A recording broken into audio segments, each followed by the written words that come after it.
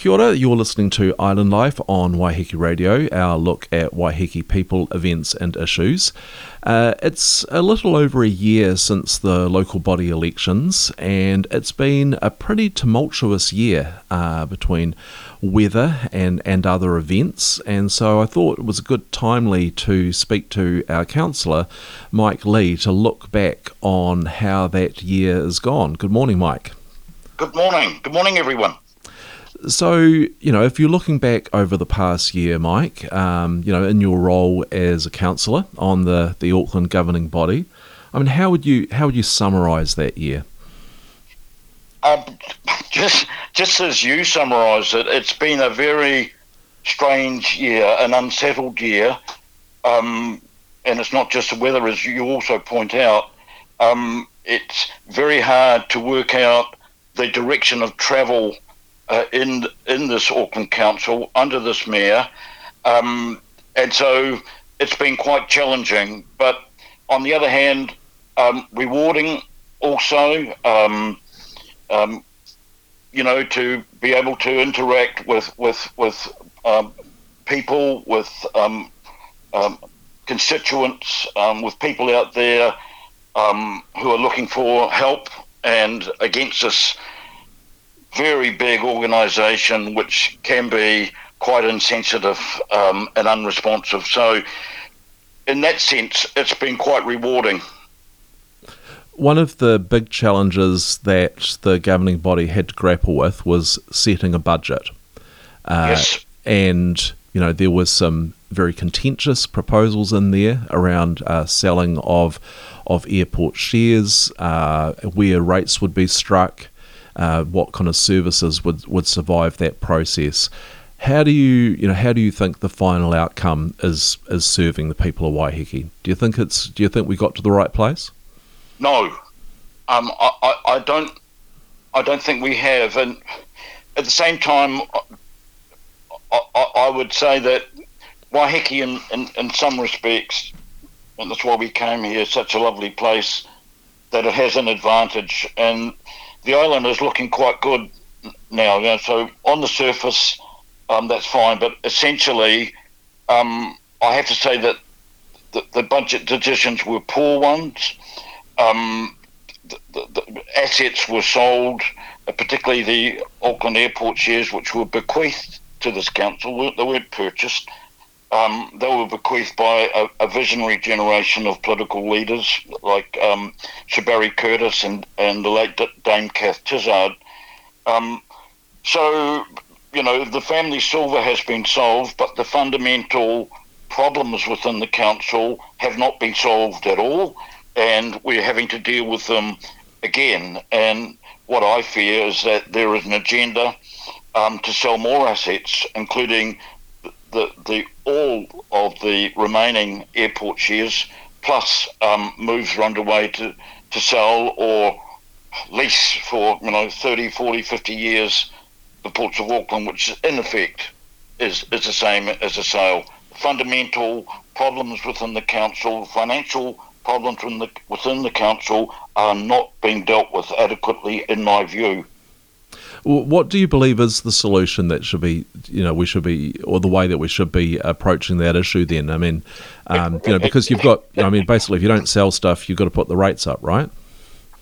That's right. There's a big, and I last time I checked, Auckland Council rates were the highest, if not highest in the country, or pretty close to that. So there's limited options there, I believe, and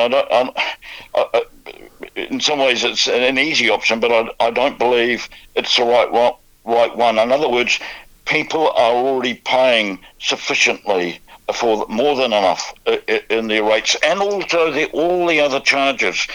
The council has a $5.4 billion turnover. What is the main problem? The council is spending too much. It's spending too much on itself.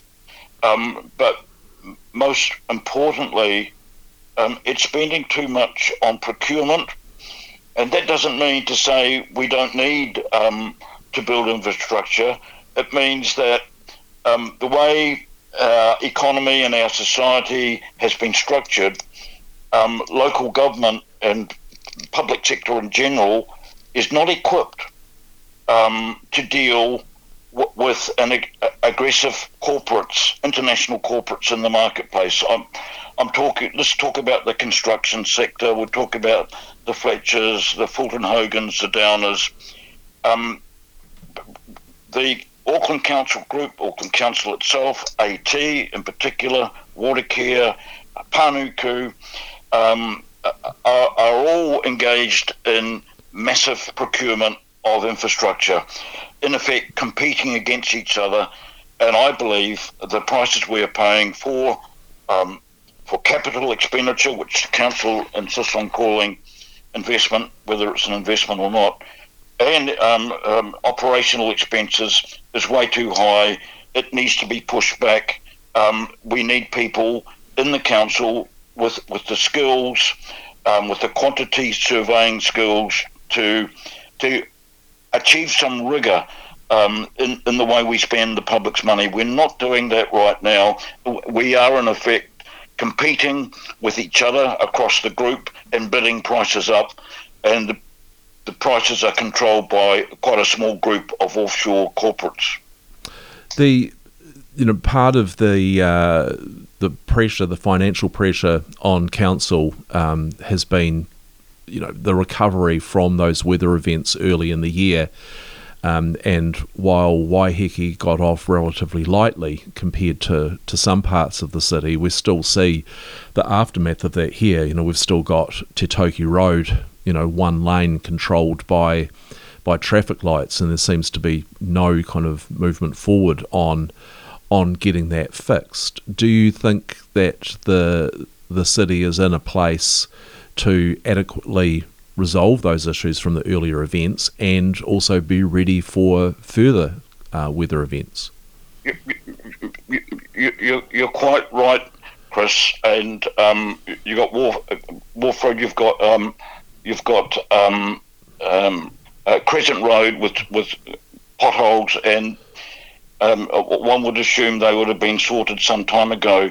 So evidently not. We have the case of Karikari, and I was out there recently inspecting Waitaki Ranges Regional Parkland, and I learned from local councillor Ken Turner, whose family has lived in the area for generations, that the Karikari locals were told that AT would not be able to unblock their road, which was damaged by multiple overslips and underslips, and they'd have to wait, indefinitely. So they had enough equipment, basic equipment, to go out and clear several kilometres of road themselves, and they did a fantastic job. And in the end, AT paid them a couple $100,000 to offset their costs. But had AT done it through a proper contractor, it would have taken longer, and I dare say it would have cost a lot more than that. So coming back to my earlier answer, no, I don't think we're equipped to deal with major events like we have been struck with. But the council was already in poor shape financially before that anyway, so it's just compounded things. On a more kind of personal level, Mike, you for a long time have expressed a strong interest in public transport, and we're very keen on one of those councillor board roles with Auckland Transport. But the mayor removed you from that role. I mean, what's your... I wasn't keen. I was at a meeting. It was a mayoral debate meeting, and it was hosted by the Campaign for Better Transport, Public Transport Users Association, and NZ Transport 2050. And they asked me to make an introductory speech, and it went down quite well. And candidate Wayne Brown said, "What's more, I'm going to fix AT. I'm going to put Mike Lee back on that board." And there was very hearty applause. And then candidate Viv Beck got up and said, "And I'm going to put Mike Lee back on that board." And so did Craig Lord. So I didn't ask to go back on the board. Like Huckleberry Finn, I'd been there before. But I happily took on the job and felt It was very useful for being there for 6 months, actually. When the mayor decided to remove me, I did not lobby anyone or please support me to stay on, because he removed me to give my job to Councillor Darby, who supported him on selling airport shares, and that's just the hard reality of politics as it is today. You've spent time in local body politics, over a long period of time, Mike, and this council, whether or not it's true, I suppose there is a perception or a portrayal of it as being kind of riven by disagreement. I mean, what's your take on that? How does it compare to past local bodies you've been part of? Well, compared to the Auckland Regional Council, where we had a caucus of everyone, when I was the chairman there for 6 years, I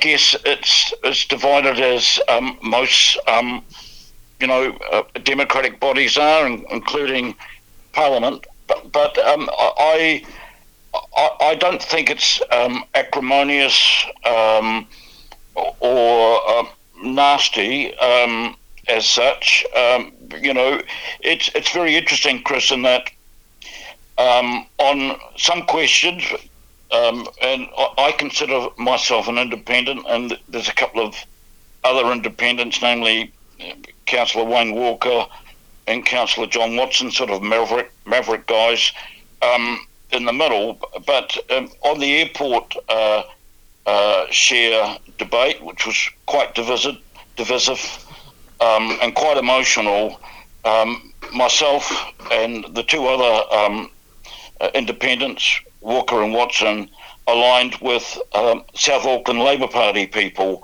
to battle that. Other Labour Party people aligned with the mayor to sell out, and they were rewarded by being promoted.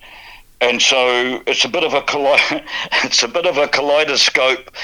So there's no permanent division as such,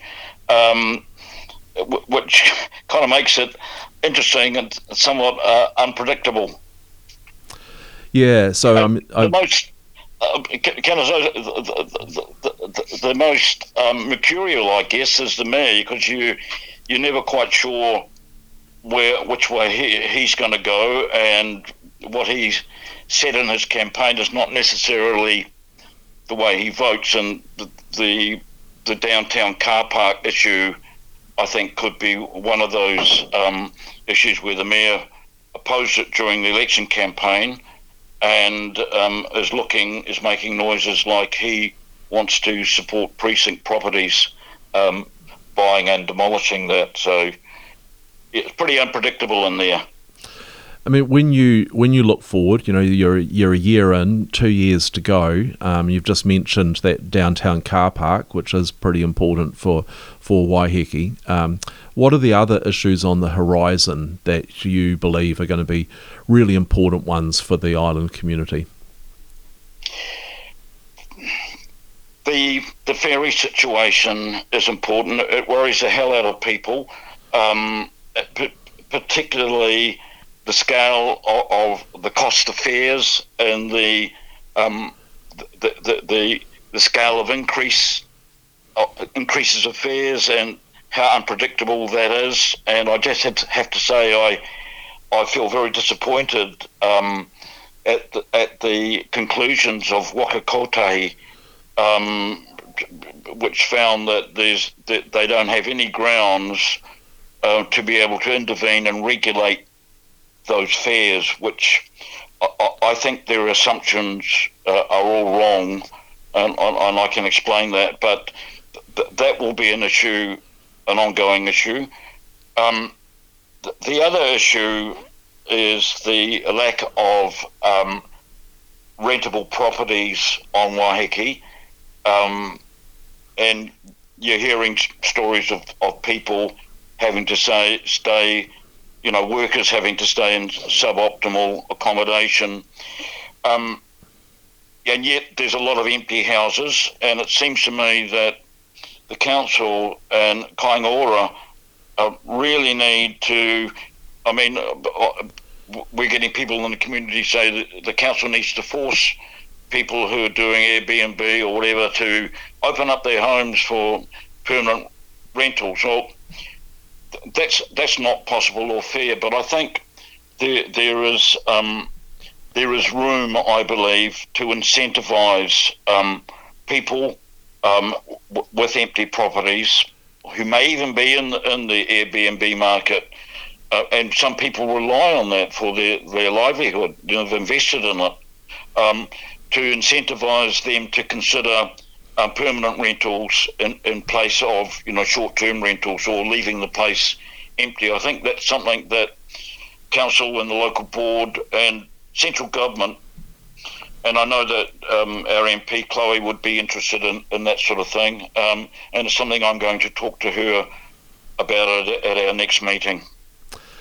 So let's move on to, I suppose, structure of local government. We've in the past we've seen the amalgamation of a number of small councils into Auckland City Council, and then more recently, must be 12 years ago now, the super city, and recently Auckland Council considered something which I would argue is probably equally as significant in terms of local body reform, which was whether or not to establish Maori wards. Now that didn't get through. What was your position on that, Mike? My position was when I first went into local politics, and before I went into local politics in 1986. The government of the day, the Labour government, amended the structure of the Auckland Regional Council and placed the electorates on a parliamentary model. And that included two Maori electorates, Northern Maori and Western Maori. And in 1986, I was a guy who was a ship's officer coming back to Waiheke on leave. And our ward was Auckland Central for the ARA, which became the ARC as part of those reforms. And it was a very strong Labour ward at that time, Labour's a seat at that time. And we all voted for a Maori in a general ward, Hiwi Taurua. I voted for him, and so did a whole lot of other people. Well, 6 years later, Hiwi Taurua resigned, he'd fed up, and there was a by-election, and I stood, and I was elected for Auckland Central. I had two colleagues in Maori wards, Wairete Norman for Northern Maori, and she was a member of the Alliance, and Tahoe Cooper, who took over from Naneko Minhinnick. So I've worked in an organisation with Maori wards, and it's fine by me. And it was ARC policy after it got reformed that there should be Maori wards, and right up to, I remember lobbying Rodney Hyde, let's have Maori wards, and he was persuaded to go for non-elected independent Maori statutory board, probably because the Conservatives didn't like the idea of Maori wards, but they thought a non-elected body was somehow better. God knows how they figured that one out. And so the independent Maori statutory board, which really is independent apart from the money, it's not accountable even to the people who, the college or whatever it is, and that's all a bit murky, who elected it. So they have significant influence and power over decision making, including over finances in the Auckland Council for the past 13 years. And essentially it's the same people who have been there the whole time. So I wasn't of a mind to support Maori wards plus the independent Maori statutory board, but that's my own view. We went out and did a formal consultation, and I think there were 11,887, if I remember correctly, submitted. 68% opposed Maori wards, 30% supported Maori wards. So I thought, well, that's pretty significant. So how did we, what about my own ward? Now, the local board supported Maori wards. I said, well, okay, that's another factor. But what about the people? 362 submissions in the Waitemata local board were against, 192 were for. On Aotea Great Barrier, 28 were opposed to Maori wards, 1 supported. On Waiheke, 71 submissions opposed Maori wards, 28 supported. So it was pretty clear in my mind that if you ask the public to have their say on something which is essentially constitutional, you need to take that seriously. And so I voted against Maori wards if there were going to be Maori wards around the Maori members, ward members around the table, plus 2 members of the Independent Maori Statutory Board. It's quite disproportionate and undemocratic, so I voted against it. So, if we could just kind of examine that breakdown, and as you say, the majority of those submissions were opposed. One of the arguments that's been raised by iwi, for example, Ngāti Pawa, is that that they had submissions which were on the behalf of hundreds, if not thousands, of people, and that hasn't been weighed into that argument. I'm not sure. To be honest with you, the Maori people, nowadays people's identity is always sought by the council, and the Maori vote was not overwhelming. It was certainly for, but was pretty close, surprisingly close. And according to the independent report we got, a theme coming from Maori who opposed the ward system is that they were race-based seats were undemocratic and divisive. Now, that wasn't the majority view of Maori submitters, but it was a very strong minority. I think it's about 44% against 54% or something like that. So we had, in my ward, I think there was only one Maori organisation submitted formally in submission, and that was against. So I can't tell you which organisation it was. But even in Maoridom, there is a division between people wanting the Independent Maori Statutory Board, who mostly comprise iwi from outside of Auckland, who claim mana whenua status, and Maori, whom are called nowadays Mātā Waka, who feel that they have the same rights as anyone else, as long as their cultural background and customs are respected. They don't believe they have any special rights over anyone else. But it's a little bit confused. But the message was clear, Chris. Majority of Aucklanders did not want it, and I would say this. Had the Independent Maori Statutory Board, non-elected Independent Maori Statutory Board, had they said, look, we've done our job, we will stand down. We'll stand down in the place of elected people. I think the result would have been totally different. Certainly my attitude would have been totally different. As you stated earlier, you're supportive of Maori representation. So I wonder what you see as the path forward. If it is reliant on, I can't think of a single example of where Maori have been granted increased democratic participation through a simple majority vote. In fact, the government recognised that in terms of local wards, and by removing the requirement to have a referendum on it. So, what is the path forward? I think the path. Look, when I was chairman of the ARC, we used to consult with Maori. We would consult with recognised tribal authorities, tangata whenua tribes around the Auckland region. It was quite surprising. I was a little bit naive. Quite surprising that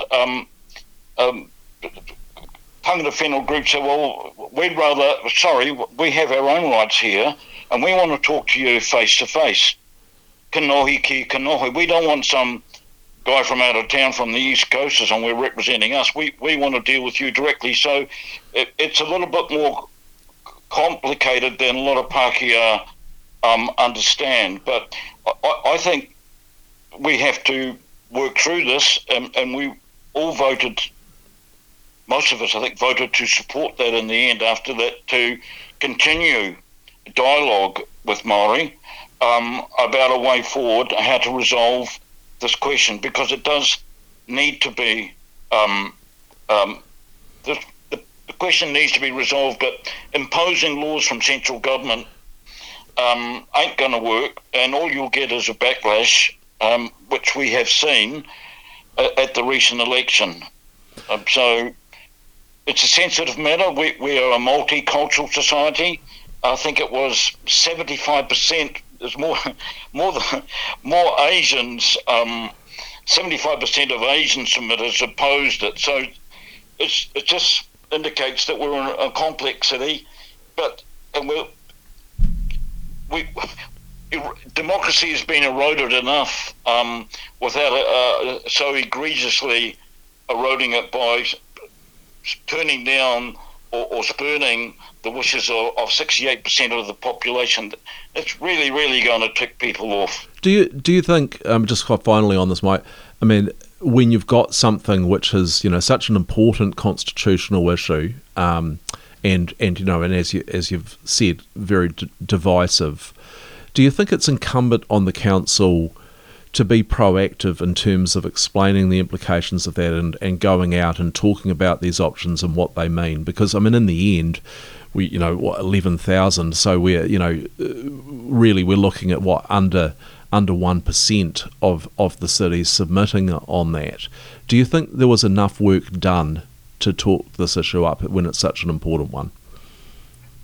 The council spent a lot of money on it. It was all done, I have to say, something of a rush before they could have done more. I think it could have taken more time over it. I do think, though, Chris, that people have other concerns right now. Cost of living. They're worried about crime. They're worried about a council and evidently a government that didn't appear to be in tune with their concerns and their fears and their hopes. And the council needs to keep engaging, and not just with Māori, with the whole community, but it's important to get a clear message from Māori, because it hasn't come through, and a lot of the council staff were quite surprised that there wasn't this ringing declaration coming from Māoridom, both in, like mathematically in percentage, but also with different groups. It's way more complex out there, and the aspirations of tangata whenua and the other tribes which prefer to use the term mana whenua, because they're not actually, they weren't actually based on the Auckland Isthmus, but in places like the Coromandel and so on, but believe they had historical rights. And our fellow citizens Māori who come from the Hau e Whā, may have been born in Auckland, their parents born in Auckland, but have tribal affiliations from outside of Auckland, but they are by far the biggest group of Māori in Auckland. And so it's a complex matter, and obviously a sensitive matter, and a potentially volatile matter that needs to be handled with a lot of thought and care. I've been speaking to Councillor Mike Lee, a year on from the local body election, and thanks very much for joining us this morning, Mike, and looking back over that year. Thank you, Chris, and I'm happy to come on any time to update folks on what's going on out there in council land, in the big beast. Brilliant. We appreciate it. You have a great morning, Mike. Thank you. Bye. Thank you.